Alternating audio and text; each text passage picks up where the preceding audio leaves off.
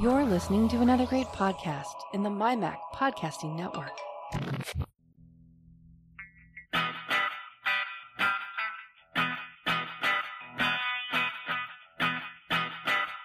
Hello and welcome to another edition of the show where we take a wander around the week in Apple news, reviews, technology, associated products, and all sorts of other things that catch our eye.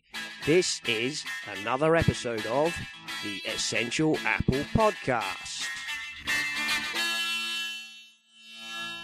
Hello everybody and welcome to the show the week after CES. Which was this year surprisingly iterative, I thought. The giant roll-up TV was back again. I guess that means it's moving towards becoming a consumer product. That is, I have to say, something I really like. I don't know about you boys. You seen the giant roll-up TV? I didn't see that one. It was there last year as well. It's the thing like a roller blind. It comes up out of a box. Oh, yeah, I remember it last year, Yeah, LG, I think. Too much attention to CES this year. No, well, it was surprisingly iterative. There was a demonstration of my sci-fi fantasy, over-the-air power. Bring it on. I don't care if I get microwaved. No more cables. Take my money. Take my money. They're saying that could be in consumers' hands by 2020, everybody. Yes. Anyway, after all that, this week I am joined by my semi-regular co-host, Nick Riley. Hello, Nick. Hi, Simon. How are you? Not too bad. If you hear me coughing, I'm just, slowly dying.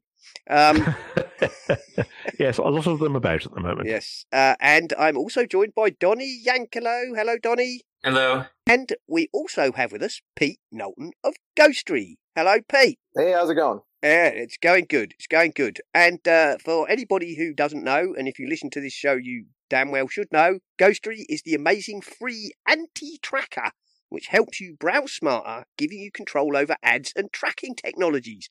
And we're going to talk to Pete all about that, and he can tell us all about the history, the philosophy, and all the rest of it about Ghostery, which is great. So, yes, Pete, tell us about yourself. How did you end up working at Ghostery? It is a torrid story. No, I'm just kidding. So we basically, I worked for another larger tech company, and some of us broke off and started working on the Ghostery concept. And as some of our jobs filtered and disappeared, we started cherry picking some of our favorite past employees and coworkers. And for me, it started in 2012, but for Ghostery, 2009. And actually, this is our birthday year, so July of 2019 will be 10 years for Ghostery for the very first time online. So we were all together in New York this past week planning our birthday celebration, which turned into an interesting conversation. But we said hello world in July of 2009, and we have grown and shrunk and grown again as far as companies are concerned. But we're here alive today, and we have it's going to be a good year for us. We're really excited about some new things working on, and it's just that's how it all started for me. But yeah, 2012 for me, I came on as the lone production support technologist, I think was my super cool title. But basically, I was the only guy who was handling all of the support requests, making sure that everybody that uses Ghostery was happy, and trying to solve the world's problems over email. That's excellent. Yeah, I used to apply to trade shows. When I went to trade shows, I always used to say my title was Wizard of PostScript. I'm the chief problem solver on my business cards that I hand out at trade shows. That's right. Quite right. Let's yeah. So there we go. So obviously, let's just start with the basics, Pete. Just explain to anybody who doesn't know, and as I say, everybody who listens to this show damn well should know, exactly what Ghostery is all about. Yeah. So, again, I'm just going to pretend that nobody knows who we are. We're a browser extension. And the idea is that we pull back the curtain on every website you visit and show you all the different companies and the tracking technologies that said companies may have on the pages, either embedded in the advertising images themselves or just lone JavaScript running around on the page. And we show you who they are, first and foremost. And then secondly, we give you the opportunity to block if you want. We give you the opportunity to now actually it's a dedicated ad blocker or an anti-tracking suite. But it basically gives you the opportunity to control who and with whom, where you get to share your data with. So you can turn off all those tracking scripts on a page-by-page basis, on a company-by-company basis. If there are certain companies that you want to help out and that you feel comfortable with their data model, you can allow them. You can whitelist. So when you go to your favorite banking site or your favorite weather site, you want them to know where you are. So you want a good user experience. So you allow everything on the page to happen. But on some other pages, you just want to go dark. And so you can block everything. Fantastic. Yes, I've been using, I can't remember how long I've been using Ghostery now. Quite a long time, not 10 years. I can't claim. I can't claim to have been using Ghostery for 10 years, but I have been using it for considerable time since as soon as I came across it. Effectively, I don't know where So I guess somebody pointed to it on a tech blog or something, and I immediately thought that sounds interesting, and I've been using it ever since. But you support a wide variety, don't you? I'm just looking at the page now. Firefox, Chrome, Opera, Safari, Edge, Internet Explorer version 5, and Ghostery Lite, of course, for the Mojave Safari. Yeah, we had to be creative. Safari updated their blocking API that we used previously, so we had to come up with a new version, which is Safari Lite. With the tools that we were given, we made this new version. Usually when you hear the term light means free, but it's just a more lightweight version. You don't have the actual company by company tracking blocking ability, but we have it like broken out by category. So we have an advertising category, audio visual category, so you can go through and block it that way. Yeah, but it's still really good, and it still speeds everything up really, really well. Oh yeah, I actually really like the new version. Yep.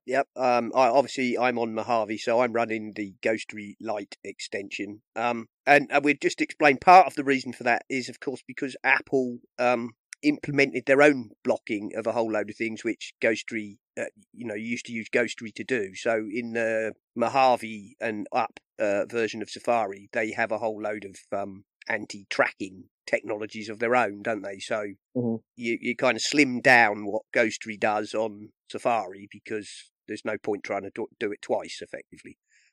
Yeah, that, and also the access points that we had previously with the new updates were just no longer available to certain extensions. So we had to, like I said, be creative and go and do some other stuff. Yeah, well, that's good. And of course, you can get a Ghostery mobile browser. There is no Ghostery for iOS as such, is there? You have to have, if you want that, you use the Ghostery mobile browser, which is also available on Android. And now there's one here I'm not familiar with, Pete. You support a browser called Clix, Cliqz. Yes. Yeah. So that was the interesting change that I was talking about earlier. So in 2017, we broke away from our parent company and joined a German-based privacy company called Clix. And the Clix browser is obviously their flagship product. It's a complete privacy-centric web browser with their own built-in search. And we revamped the extension so that it was compatible with their browser as well. Okay. It's a really neat browser for anybody that's concerned that doesn't want like the nitty gritty and craziness of Tor. Sometimes you can go over and try Clix because all the searching is done within the browser, so there's never a phone home. So any of your actual search keywords are actually kept within the browser rather than going out to the masses. Oh. It's pretty quick, pretty zippy. It's a zippy browser. So. I'm not familiar with that. I shall download that and give it a try. And here we go. As always, feature request. You don't support Vivaldi. It would be nice not if you currently. it'd be nice if you supported Vivaldi, because that's my You are not the first person to say that. it's my favourite fallback. Put it that way. Obviously, I use Safari is my my weapon of choice, as it were. But I do like Vivaldi. There we go. I'm sure developers must. I do a little bit of coding. I wouldn't call myself a programmer by any shape or form, but developers must really sort of have very mixed feelings about when Apple are making announcemements, mustn't they? Because they never know what Apple are going to change, which suddenly they think, oh no, we've got to rewrite whole chunks of the code now to actually take that into account. That must be a bit of a nightmare. that was we were in that boat when we saw that coming. We're like, well, there's a complete rewrite. But it was due for a rewrite anyway. Just not to the extent that we were rewriting it. But right, yeah. I agree. Right. So this is something that it usually comes up when we're talking to people like yourself, like Wire, like Proton. A lot of people always get a bit edgy, if you like, about products which are completely free to use. Now Wire, they offer the use of their voice over IP for personal use. It's free. And when we've had Wire on, Sim explained to us that there's a corporate version which is paid for, and that is what pays their bills. That's how they make their money, and that's how they can support a free version. So, how does Ghostery, pay to keep the lights on then, Pete? Because obviously, how do you pay to keep the lights on? As you give away your browser extension for free. Mm-hmm. Yeah. So this year is actually we're working on that quite diligently. We're working on the whole concept of privacy as a service.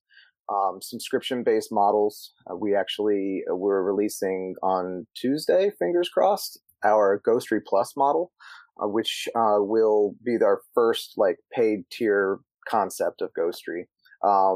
Say right off the bat, Ghostery browser extension will always be free. There will always be a free version of that.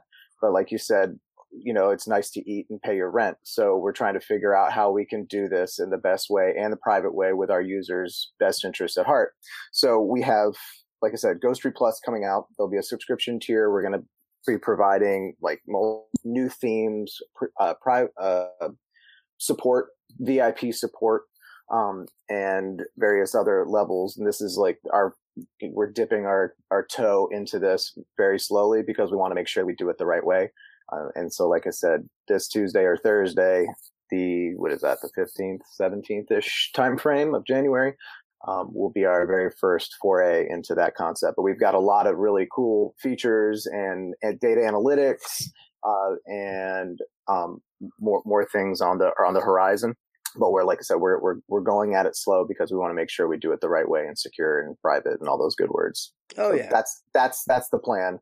Or we're going to become pizza delivery guys and just start pitching in. So that would something will work. Something will work. We're hoping that the subscription model works out better because some of us can't drive very well. Yeah, that's and I understand those little mopeds get cold in the winter. Exactly, and everybody, the core of us are in New York City, and some of them, never been behind the wheel, so we don't need to see that. No. There we go.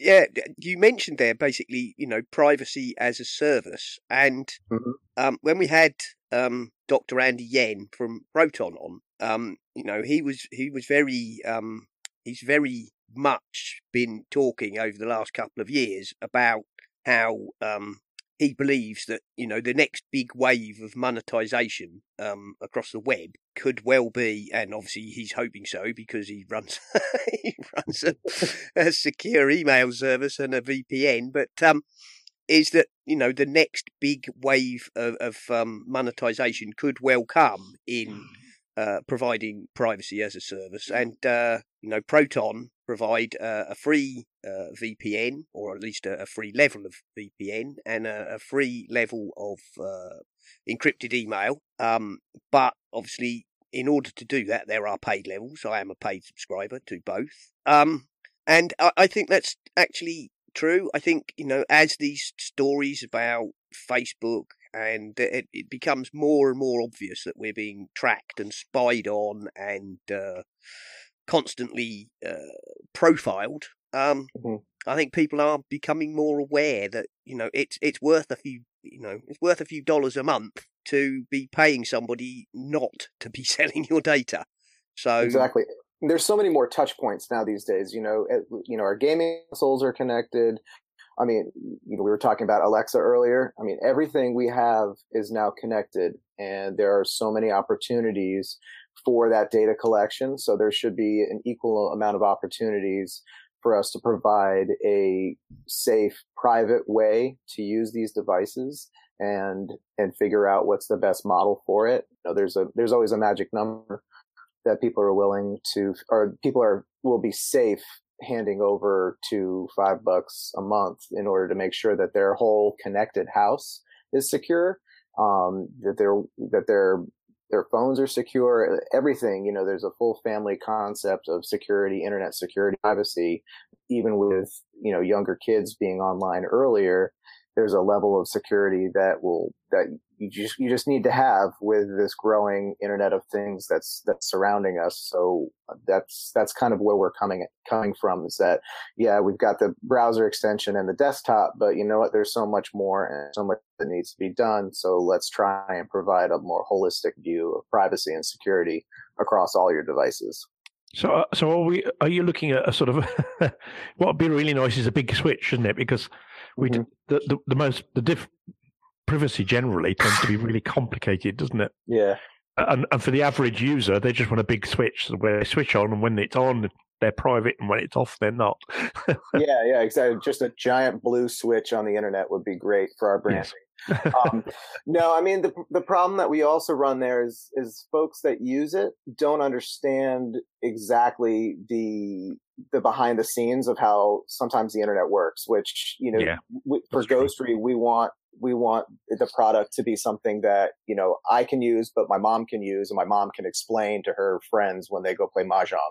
But it's like, you can't give them no script and tell them go crazy and then see, everything break. It's just because they don't understand how a lot of the tracking services are embedded into the actual functionality of their websites. So having that big blue switch, you'll be surfing, and then all of a sudden when your pages don't work, they're like, oh, well, this thing doesn't work. You're like, well, it worked exactly what it was supposed to do. You don't understand that page is dependent upon this one script that makes that breaks all the CSS on the page or something like that. Yes. So it's right. It's a very fine line being able to having that master switch. Because believe me, we've been thinking about things where it's like, oh, let's have just this kill switch. But then you're going to have so many people, for me, who runs the community department. I'm like, oh my God, I can only see the amount of tickets coming in for my poor team that's going to be working 24/7 trying to, talk people off the ledge of internet privacy and security. But there just needs to be a happy medium. And that's what we're trying to figure out, is how can we provide a private, secure environment without just totally pissing everybody off and not realizing that it's what's happening out there, and we just need to come up with a better way to do it. Yeah, good. That's a difficult one. It is really difficult. It's taking a long time to figure out how to do it. We've got especially because different people's views of privacy are different. I mean, I'm quite happy with having stuff in my home like the Amazon gadgets, even they may not be as secure as some other gadgets, but I know that Simon won't have them within 200 miles of his house. Yeah, well, that's very interesting, and that's actually something that when I go to events, when we were at CES and Comic-Con and all the other funny places that we used to dress up as a ghost for, that the original version of Ghostery up until last year, all the blocking was off by default, and it still is for the most part. But we feel that everybody's security and privacy preferences are different. So who are we to make these judgment calls and just block everything or do whatever? It's almost like an educational tool. You have this, now what are you going to do with it? You got to be able to make good choices when you're out there, and only until the other problem is as well, isn't it? Is that if you ask too much, you end up in the old Microsoft Vista problems. Yeah, exactly. It takes me back to those videos, between the Mac and the PC, where they were talking through an intermediary who was saying the PC wishes to open this program. Yeah, exactly. I mean, we ran a couple of surveys just to kind of see what people tend to block as far as like when you what are you comfortable with. So we've made a custom and default option now where we block some categories only because our users said that, for the most part, this is what we're blocking. And so we just tried to make the setup a little bit easier for those that, kind of want to like just set it and forget it and get going as fast as possible. There is a blocking feature where we block a few categories by default, but it's still the option there to go through and be as nitpicky as you want to be is always there. And it's like everybody's different. So like, here's an opportunity for you to totally make this your own. Jolly good. That's good to hear. It's good to hear that there's a default for those who perhaps don't even know that they're being insecure. So. Right, exactly. Yeah, for those that just don't know where to start, here's an option that our users feel like that is a good place to start. Is basically what we did. I mean, if I read here actually from the from the Ghostery Lite default settings, tailored to provide the cleanest, fastest, safest browsing experience, allowing you to focus on exploring your websites and online content. We block advertising, site analytics, and adult advertising trackers. If you go to the custom, which is me, you can block advertising, site analytics, customer interaction, which will turn off those kind of chat boxes, social media buttons, audio video players, adult content, and comments. And then there's another one, essential, which if you block that, then you'll probably break everything in sight. But so I personally have everything turned on apart from essential. And then I think there's a couple of things that I'm not sure. I go in and I think there's a couple of things in the previous version. I used to allow Gravatar and Discus. Yep. That was about Those it. Popular. Yeah. Gravatar because it publishes your avatar on a whole load of sites, and Discus is a commenting tool, isn't it? But and those categories are the same across. Like that's the one thing. Like the categories are the same across all the different browsers and mobile users. So the only difference between that Ghostery Lite section, like we talked about, is that you can block it at the category level, but then in all the other extensions and all the other versions, you can block by category, or then you can go through and unselect. So it, like for the Gravatar situation, what is in that customer interaction? Is it whatever category it's in? Yeah. You could block that whole category, but then just scoot down to Gravatar and allow that, so you can move forward. So there's the level of granularity is better with the more specific in the other extensions. Yeah. But now I just thought. Sorry, Simon. Go ahead. No, I was going to say basically I block pretty much everything. If I go to a site and it doesn't seem to want to work, I just do the temporary pause Ghostery and reload the page and carry on from there. Yeah. And if it's a site you use regularly, obviously you can just add it to the whitelist and say don't block this page. So yeah.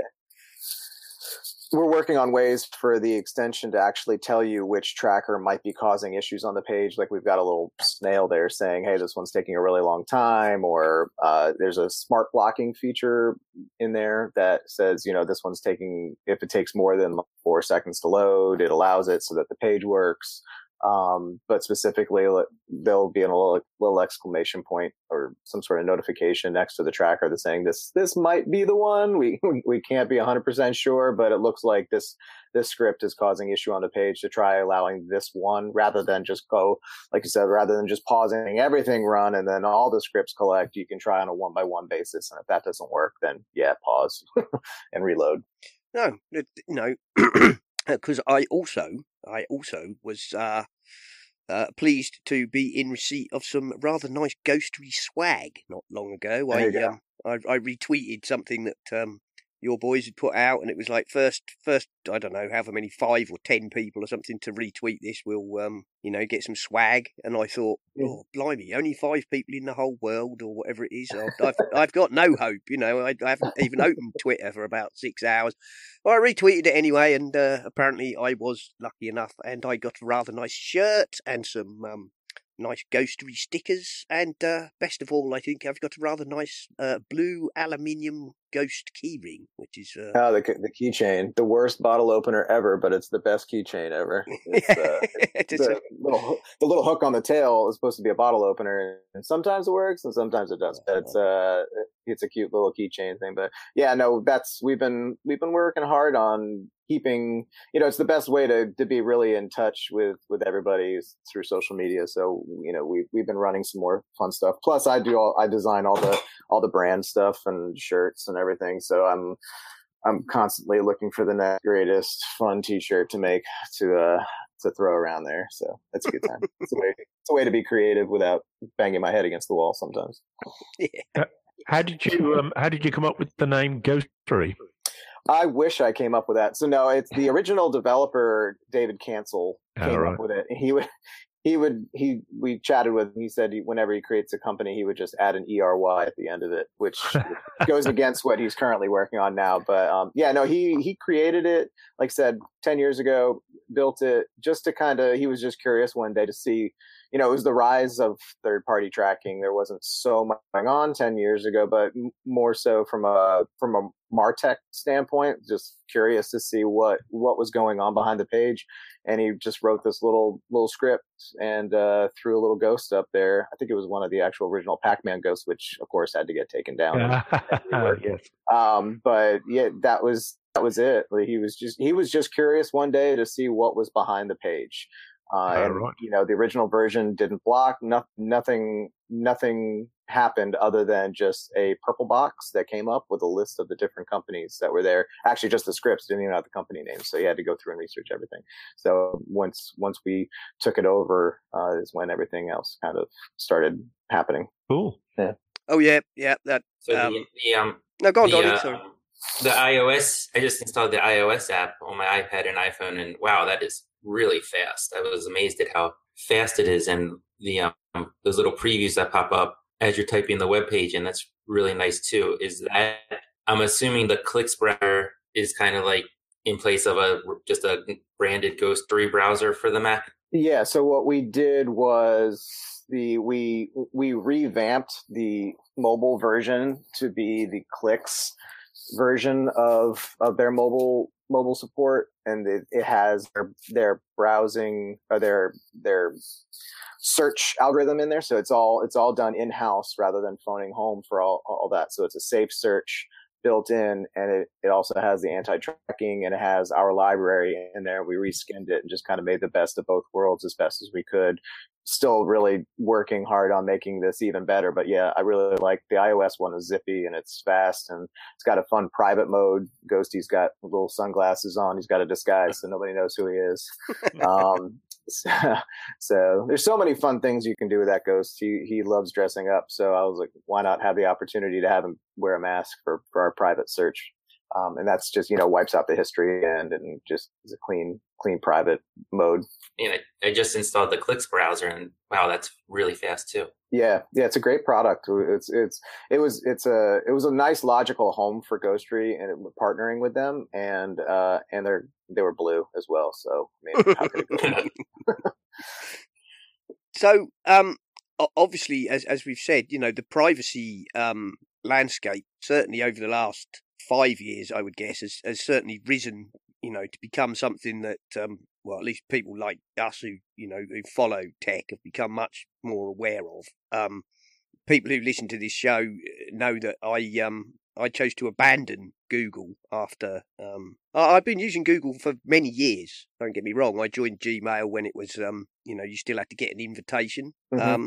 But my story was that when they started out, it was a fairly it was a fairly open deal of, we will collect X amount of data about you in exchange for you using our free services. Right. But I felt that over the years they'd become more and more underhand and were collecting more and more data, and I decided that I'd had enough. So it's pretty aggressive. Yeah. So I made the decision to basically quit Google, and as a result of that, I'd been using DuckDuckGo as my search engine for some time before.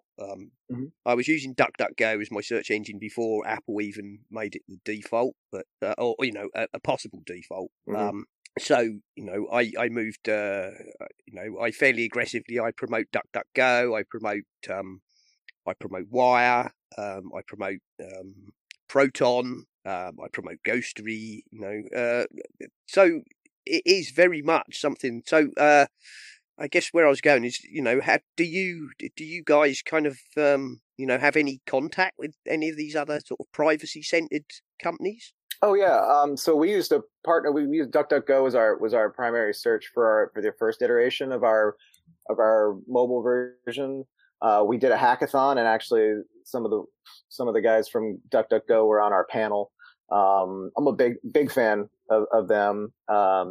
So, but and some of our other team members might have more back and forth with some other groups, but nothing comes to, nothing immediately comes to mind of other companies that I can think of off the top of my head. But I just do. I mean, I use DuckDuckGo private search on some of my other browsers. I have to use every single browser and test different things. And so some things I like working well on others, and others I just kind of have this weird setup to kind of see stress test, so to speak. But DuckDuckGo is definitely is one of my favorites. Excellent. I think we've probably covered most of that. So I'll tell you what, boys. I think shall we take a 5-minute break while we go over to John Nemo in the hardware store, and we can all get a fresh cup of tea or whatever, and then we'll come back and have a chat about a couple of stories. How's that? Sounds good. Okay. Our friends at The Grommet, that's TheGromet, www.thegrommet.com, have an exciting new product that will be the best $20 you spent in a long time if you do a lot of selfies or close-range photography where the lighting is a problem. It's all one word, called the Glow Lens, GLOLENS, the Glow Lens Clip-On Smartphone Light by Fashionit, FASHIONIT, $20 in the US, comes in a silver or gold color. You charge it up using the included micro USB cable, holds a charge for a long time, has a sturdy and attractive clamp clip that you clip to the back or the front of your phone, and it works with any phone at all, any iPad also. Then on the bottom, there's a little white button. You press that, and it lights up. Press it 3 times. Listen to this. Those are the 3 lighting levels, and it gets bright, brighter, and very bright, using the 3 light settings to cast you in your best light, as they say. You can wipe it clean with the included microfiber pouch, and the lights are 12 LEDs, creating an ideal illumination environment for selfies and pictures, 4 warm and 8 cold as far as the color temperature of the light. There's an optical quality wide-angle lens, so you don't get any distortion by putting the glow lens on the front or the back of your phone for the camera. Check out the link on the website, because there are some good pictures at thegrommet.com, and I think for a little amount of money in whatever your local currency is, and I'm sure Simon will do his best to find the UK and international pricing for the glow lens, you will be glad to use this, especially if you know young people who do selfies. So hint, hint, if you know any young people who do a lot of selfies, or people who like to work in a low-light environment, the Glow Lens Clip-On Smartphone Light by Fashionit is definitely worth considering. In the under $20 range is the most extraordinary value we probably will have all year. Mac OS Mojave, The Missing Manual, the book that should have been in the box. First edition by David Pogue, David Pogue, one of our very, very favorite authors. Paperback, $17 more or less. Kindle, $13 more or less.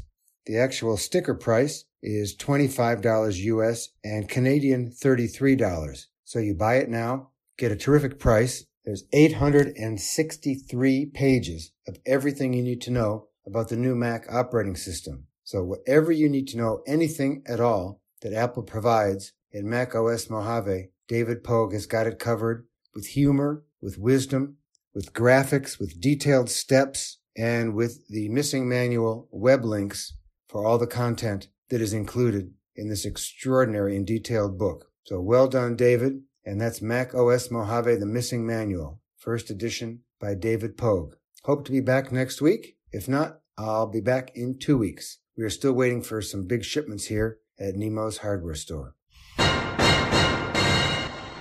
Thank you, John, as always, and links for those products will be in the show notes. Okay, whilst we were taking a break, Pete has offered us 10 swag bags of Ghostery goodies to give away.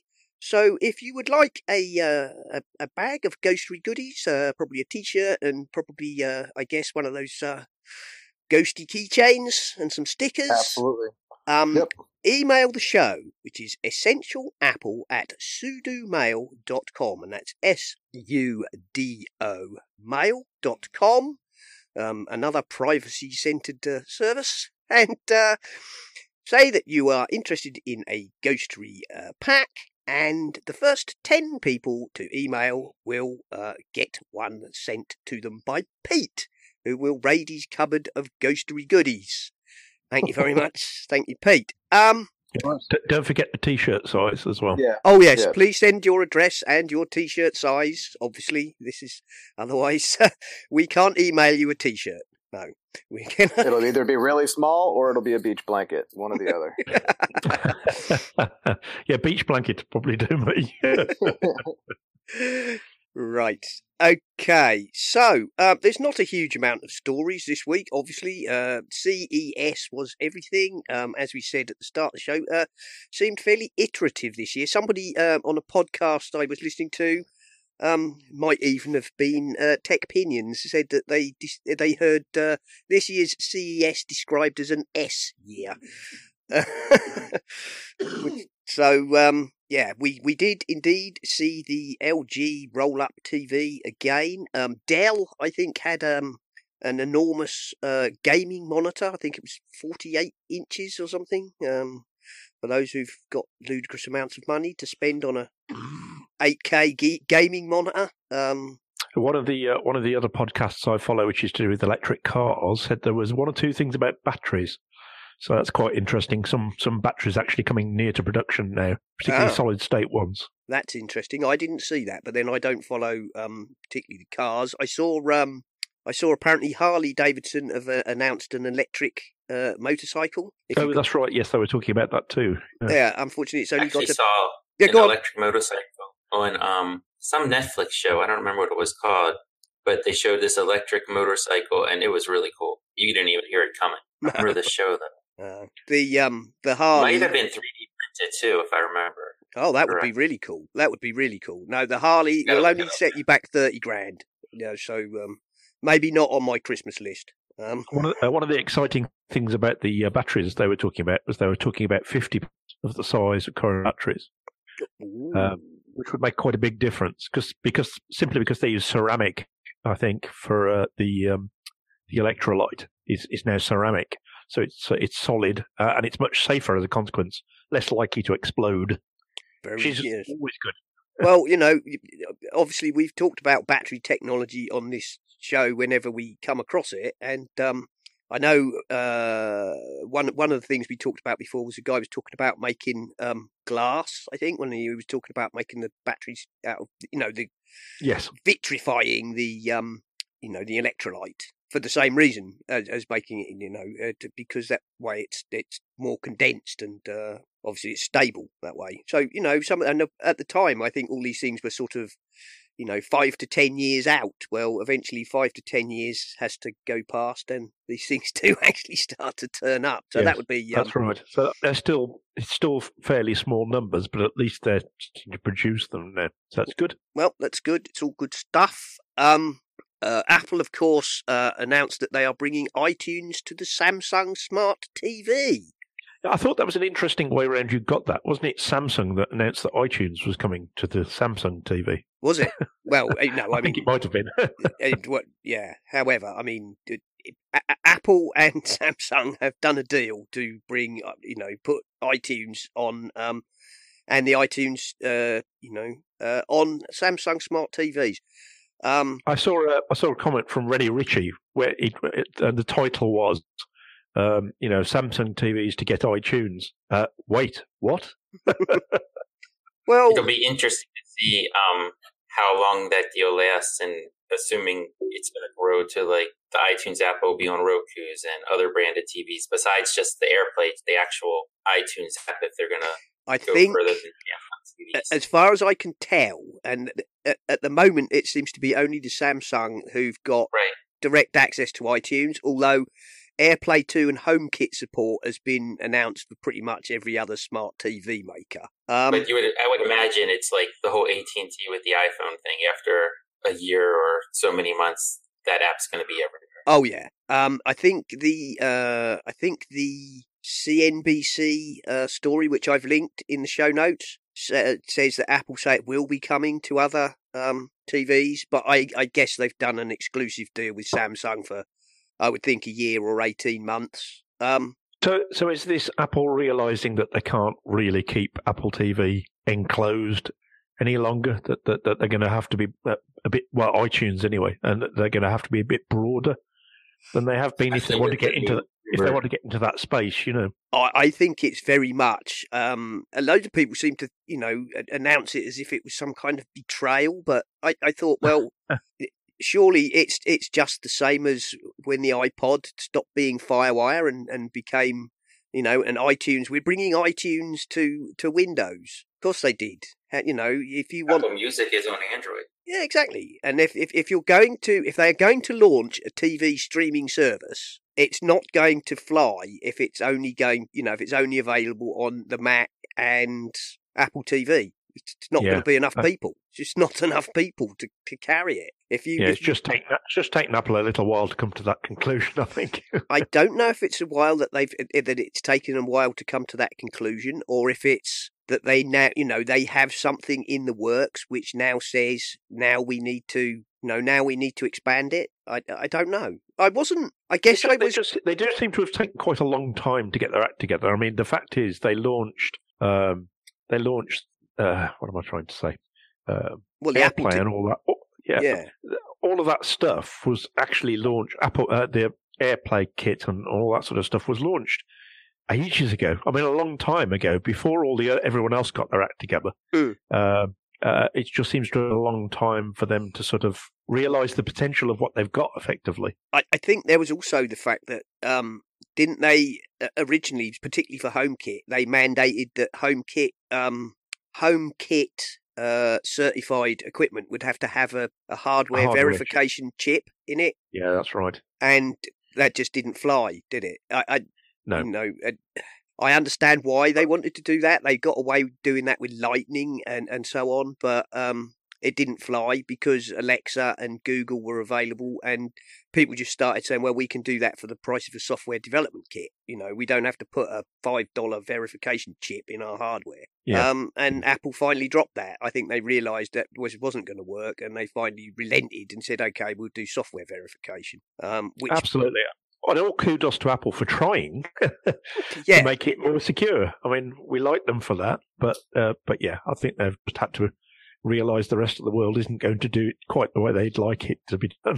No. Oh, and another thing, I don't know, this isn't all of iTunes, or even every movie studio, but there's what used to be Disney Movies Anywhere, which is now Movies Anywhere, and almost all of the major movie studios are part of it, and you could buy a video on your TV in Vudu and still have it, a movie anyway, still have it available on your iPad or iPhone or even Apple TV through iTunes by being linked to Movies Anywhere. So why not have them buy it in iTunes through your TV?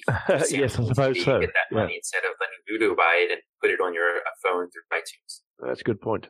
Yeah, I think this, it's fairly clear now that Apple are going to launch a service which involves their own created content. They're going to try and do a Netflix, and how that's going to pan out, I don't know. But if you're going to do it, you've got to get it out there. We've said it before, haven't we? But Amazon ebooks, they didn't rely on the Kindle to get that product out there. They made the Kindle app for everything. You can probably read a Kindle book on your toaster if you can be bothered to wangle a Kindle app on there. So that means you would only be able to read when you're making toast. I mean, but you know what I mean. The Kindle app is available on your Mac, on your iPhone, on Android devices, and everywhere pretty much. And that's what sells. Amazon's ebooks, not their Kindle hardware readers. Yes, if you want media everywhere, then you've got to make it everywhere, haven't you? Yeah, and if you're going to, I'm a firm believer that if you want to sell a service, realistically, you need to make it as ubiquitous as possible, which I'm sure Pete would agree with. If you did Ghostery for Android, that's lovely, but if people start using something, they want to be able to use it wherever they go. So, yeah, it was, I guess I was caught on the hop by this announcement, and yet strangely unsurprised. Surprised maybe that Apple themselves didn't make more of a thing of it. Apparently they were sort of skulking around CES in the background, talking about it, but that, other than their what happens on your iPhone stays on your iPhone, trolling, they don't do CES, do they? So there we go. As I mentioned, Spigen over-the-air charging case brings us one step closer to truly wireless power. Gizmodo, this story is, it's been elsewhere. What can I say? I love it.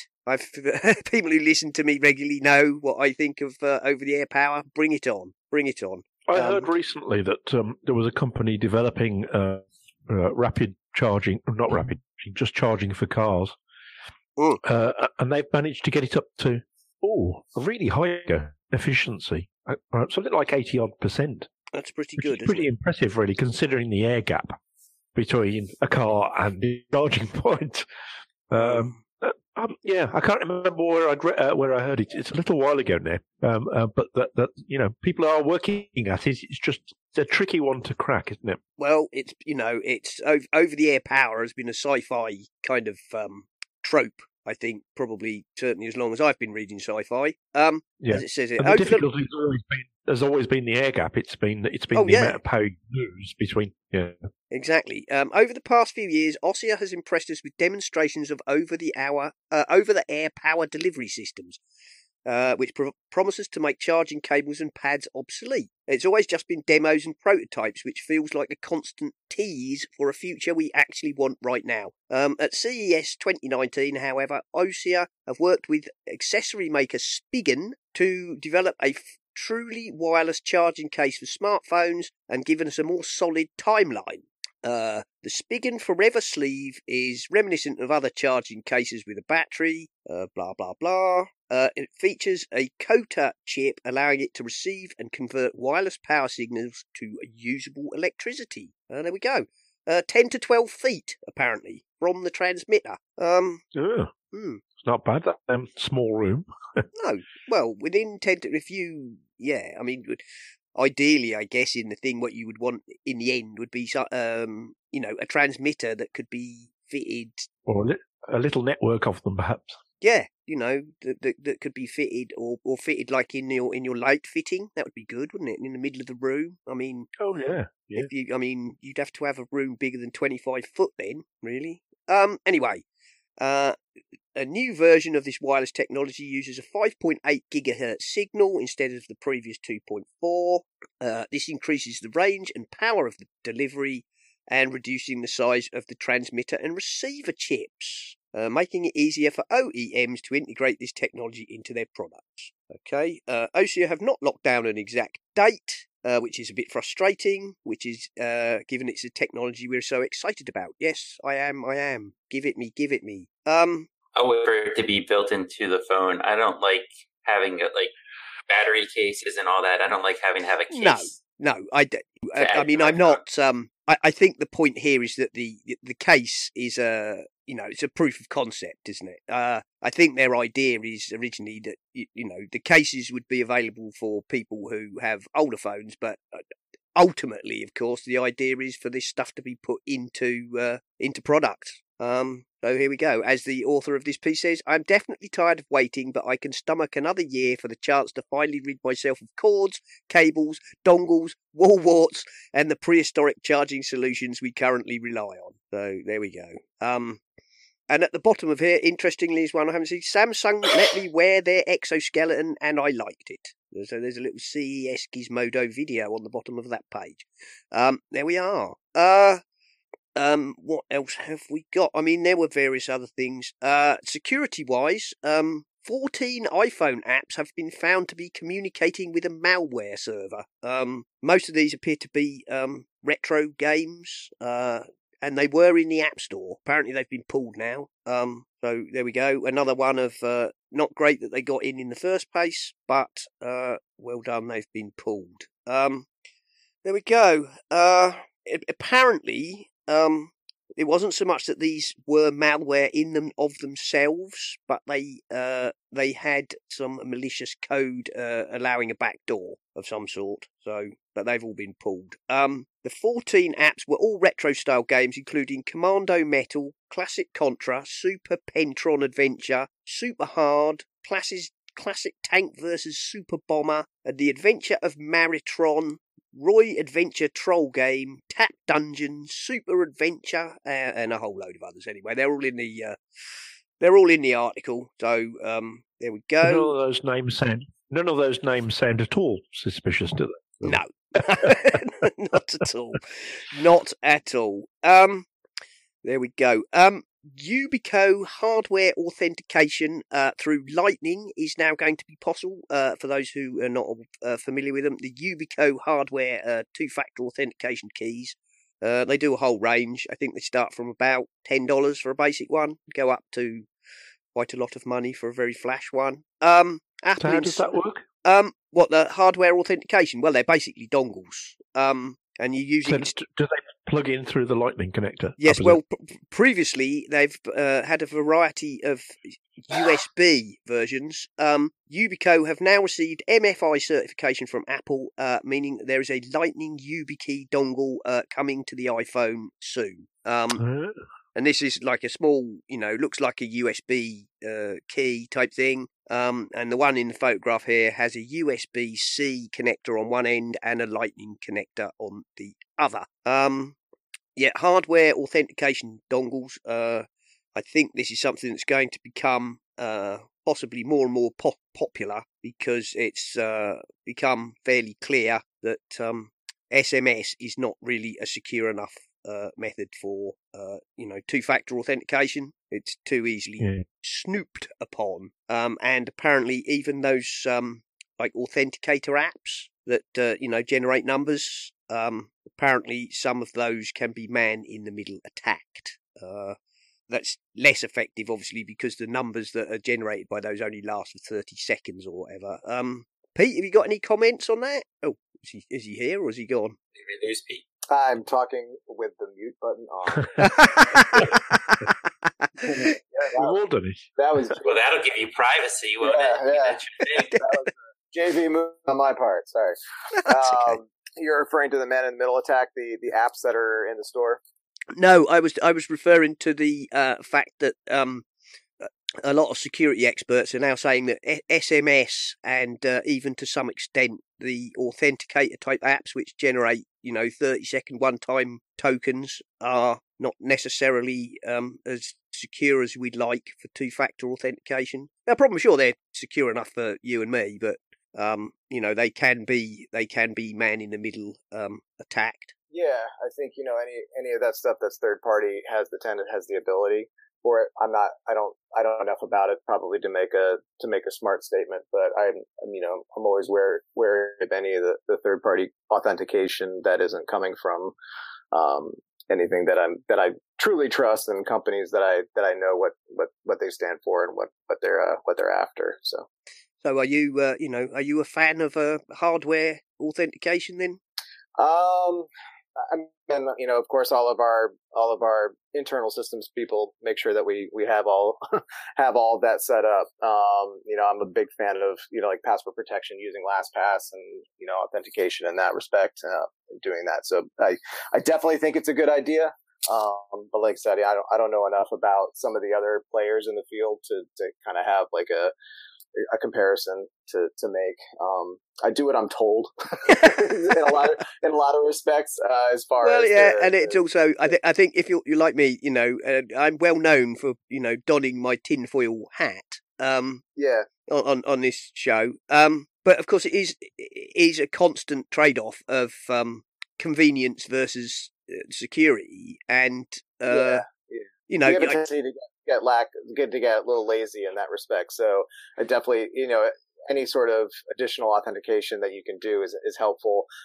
My only stance is just make sure you're using a company that you know about, rather than just randomly swimming through Instagram and you see this cool post of this new product that's going at it. Just don't automatically assume that they're in it for good. Make sure you do a little bit of research and don't just start blindly acknowledging and accepting and signing in with Facebook accounts and all that kind of stuff. Yeah, I mean, Dougie is coming back on the show. Our Slack room security and digital forensics man. So we'll be talking about some more security stuff when he comes back on. But the classic line when you're talking about security is, what is the threat landscape? If you are, Joe Blogs, then the reasonable chance of you being attacked by a complex attack is pretty small. So sensible precautions will probably cover you. The most likely attack is phishing for your financial details. If of course 1, 2, 3, 4, 5, 6. Yeah, that's my password. Yeah, sorry, I'm not supposed to tell you that, am I? Bugger, Dan, you'll be all right. Just add another number to the end. You'll be all right. No one will work it out. Yeah. That's it. Yeah. Or maybe I'll put 2. I'll make it 7, 8, and that. Yeah, that's it. Yeah. Just add that exclamation point, and it's a fail-safe. I'm given to understand that apparently Donald and Monkey are quite good. Well, he got in the top 10. What must be good, mustn't it? Best password ever. I can imagine those hardware keys. I can see companies going for that. Yes, rather than relying on a third party, is actually sort of generating your own keys, as it were, is always preferable, isn't it? Well, the idea how they work, basically. I mean, they work in a similar manner to things like Google Authenticator or Authy or whatever. You purchase the key and you pair it to your device. And to be honest, there are NFC versions available. So, the fact that there's not previously been a Lightning version is not the end of the world. There are plenty that, you can just put next to your iPhone. And the idea is, instead of having to, two-factor authenticate by getting an SMS code or using a code generating app, when it says two-factor authenticate, you put your hardware key next to your device. I mean, they're particularly useful, of course, on laptops and desktops, because you can just have a little one that goes in your USB port and basically proves that you are who you say you are all the time you're online. Yes. Yeah. I am actually considering getting one. Not necessarily a YubiKey, because the YubiKeys are quite expensive, or some of them are anyway. But other manufacturers are available. Again, it's like VPNs. A couple of years ago, only geeks and nerds, bothered with VPNs. Now VPNs are moving into the mainstream. And as Pete just said about do your homework, as we know, VPNs in particular, you need to make sure that you have a trustworthy provider, as it's been proven that lots of these get a lifetime of VPN coverage for 14 pence halfpenny have turned out to be effectively useless, or even worse, actually spying on you. Well, there we go. There we are. There's a piece in here from the Proton VPN blog, the privacy risks of smart speakers such as the Amazon Echo, the HomePod, and the Google Home. And I'll be honest, although I do normally read the Proton VPN blog, I've not read this one because that'd just be confirmation bias in my point. Ironically, when I click the link in any browser to the link you sent, it tells me my connection is not secure and I can't even get on that website. It says Proton VPN has configured their website improperly. Interesting. And it won't even let me on the website. No, working for me. But then I do have my Proton VPN on. There we go. No, realistically, I don't know how big a risk smart speakers really are. Part of my refusal to have one is I just think they're a bit silly, to be honest. But then I'm a smart device refusenik, aren't I? You know, what's wrong with flicking the switch on the wall, you lazy buggers? No, but, you know, as usual, probably sensible advice on there from the Proton VPN blog. I guess we're probably coming towards the end, boys. Alistair has published, that's Alistair from the Slack room. He has published a piece called Dear Technophobe. Link in the show note, and it's basically a plea to all those who want help from us geeks and technologists not to get arsey when you ask us to fix your problems. Basically, I replied in the Slack to him about it, saying I'm yelled at all the time when an iPhone or iPad doesn't work, and it's always my fault that something doesn't work on the iPad or iPhone, and I better fix it. Yeah. This stupid thing is busted. You've done something to it. Yeah, me? Right. Me? I get a call from my mother all the time. What did you do to my iPad? There we are. Okay. Resize Master was this was you, Donny, wasn't it? The right. Batch resize and watermark pictures on the Mac for free. This is I've only used the watermark feature, but it worked really good and really fast and for free. Hey. Yep, that's it. That's there we go. Free is always good. It is. Free is always good. And I think we're probably pretty much done. There's been some chatter in the Slack, both in the Essential Apple and in fact the MyMac Slack, talking about a replacement for an aging version of Photoshop Elements. General, several things were tossed around. Pixelmator, of course, Affinity Photo. I chucked into the mix, which surprised a lot of people, Graphic Converter, which many people seem not to realise is still around, and also didn't realise is in fact now a full-blown photo editor in its own right, which for $40 is not a bad look. A free trial is available, of course. In the end, it came down to what works best for you. Most of them have a free trial. You can get a free trial of Affinity Photo, which I think is about $50. Free trial of the Graphic Converter, which is about $40. Pixelmator, of course, have a free trial. I think theirs is Pixelmator is about $20, something like that. And of course there are loads more. There's Acorn and there's GIMP and there's Photoshop Elements itself and a whole load more. So I don't know what will be the outcome of that, but that was that raised a few interesting points. So there we go. Anybody who would like to join the Slack, of course, just follow the link in the show notes, and you can join in with the madness that is our Slack room. Well, I think we probably call that a show, shall we, boys? So, Pete, would you like to go first and do what we normally do at the end of the show, which is promote yourself and your wares? Sure. So Ghostery.com is your one-stop shop for internet security and privacy.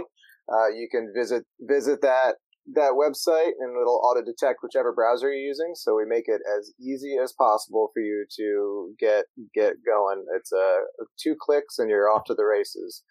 So Ghostery.com, and you're all set. Thank you very much. Appreciate it. And of course, you can follow Ghostery on the Twitter as @Ghostery. Donnie? Sure. RTTEACHR on Twitter. You can find my artwork and links to everything at hedgehogalley.com. And I now have a YouTube channel that has a bunch of how to draw videos, and I'll be adding videos to there regularly, called Scribbly Studio, Skrbly. Excellent. And Nick is Nick is at Spligosh on Twitter, very, very occasionally. Because I looked, and your last post was August 2018. And that was probably only me retweeting Bart's show. I think it was. I was on Let's Talk Apple. So I'm afraid I'm not an avid Twitterer. I am on Facebook, but I'm not going to give everyone that connection because I don't want them to have it. Quite right. You know, I don't have any truck with Facebook anyway, but there we go. So, thank you very much, Pete. It's been a pleasure. Let us know if you know. Let us know if you have, when you have some new developments, because we'll be happy to have you back on the show to talk all about whatever your next step is. And I guess I think we should all just say goodbye. Oh, goodbye. See you later. Bye. You've been listening to the Essential Apple podcast, and I'd like to say if you enjoy the show and would like to support us, feel free to go over to the website essentialapple.com, and you will find links to both Patreon and the Pinecast Tips Jar, where you can make a donation towards the costs of the show, or even if you're really keen, you could set up a recurring payment. And thank you very, very much to all the people who already do support us. We really do appreciate you very much indeed. This show is, of course, part of the My Mac podcasting network, where you can find a variety of other shows like the My Mac podcast with Guy and Gaz, the G-Men, Tech Fan with Tim and David, the Nintendo Club podcast, the geekiest show ever, the Three Geeky Ladies, Bart Bouchotte and his wonderful Let's Talk Apple, and possibly some more that I've forgotten. So why not go over to mymac.com, take a look at the available podcasts, and take a listen. 5, 4, 3, 2, 1. And we are go. Go? Wait. Go where? The commercial, Guy. We're recording a commercial for the mymac.com podcast. Ah, so we're recording the podcast now. Well, no, not now. At the moment, we're recording this commercial. So when do we go? Go where? I don't know. You started this whole go thing. The G-Men on the mymac.com podcast. We have no idea what we'll say next. Oh, this Clicks browser is really fast. Yeah, they're like the anti-Google. Mark, the CEO, is just really passionate, like to the point where we don't use any Gmail products or anything. You know, some of it's a little frustrating because Google Drive was where I had all my stuff. But for the most part, but yeah, that search algorithm that they built out for that, they've actually stress tested it against Google search, and it actually like comes up a couple of points ahead, which is pretty amazing. It's just, you know, taking on somebody like Google, it's like next to impossible, but it's really a cool service. And also you have the video downloader built in, which is cool. So you can rip YouTube videos right from the browser. Oh, that's really cool. Yeah. And I just loaded Amazon and Safari and then loaded it in Clicks, and you really notice the difference. Yeah, it's fast. And they had built out their own kind of blocking suite as well. And then it's funny when the four of us went out to Munich to meet the team, they all thought that we were buying them. And then come by the end of the day, once they realized that they bought us, they were a whole lot nicer and started telling us a whole lot more secrets about how their stuff works. But they were keeping everything really close to their chest because we were like, "Man, that's really cool. How do you do that?" They're like, "Well, you know, it's a way. You know, nobody would really tell us how they did it."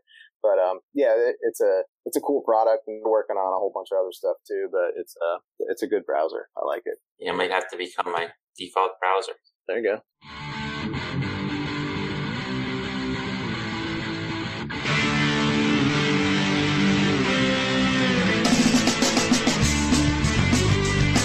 This has been the Essential Apple Podcast. Goodbye, and thank you for listening.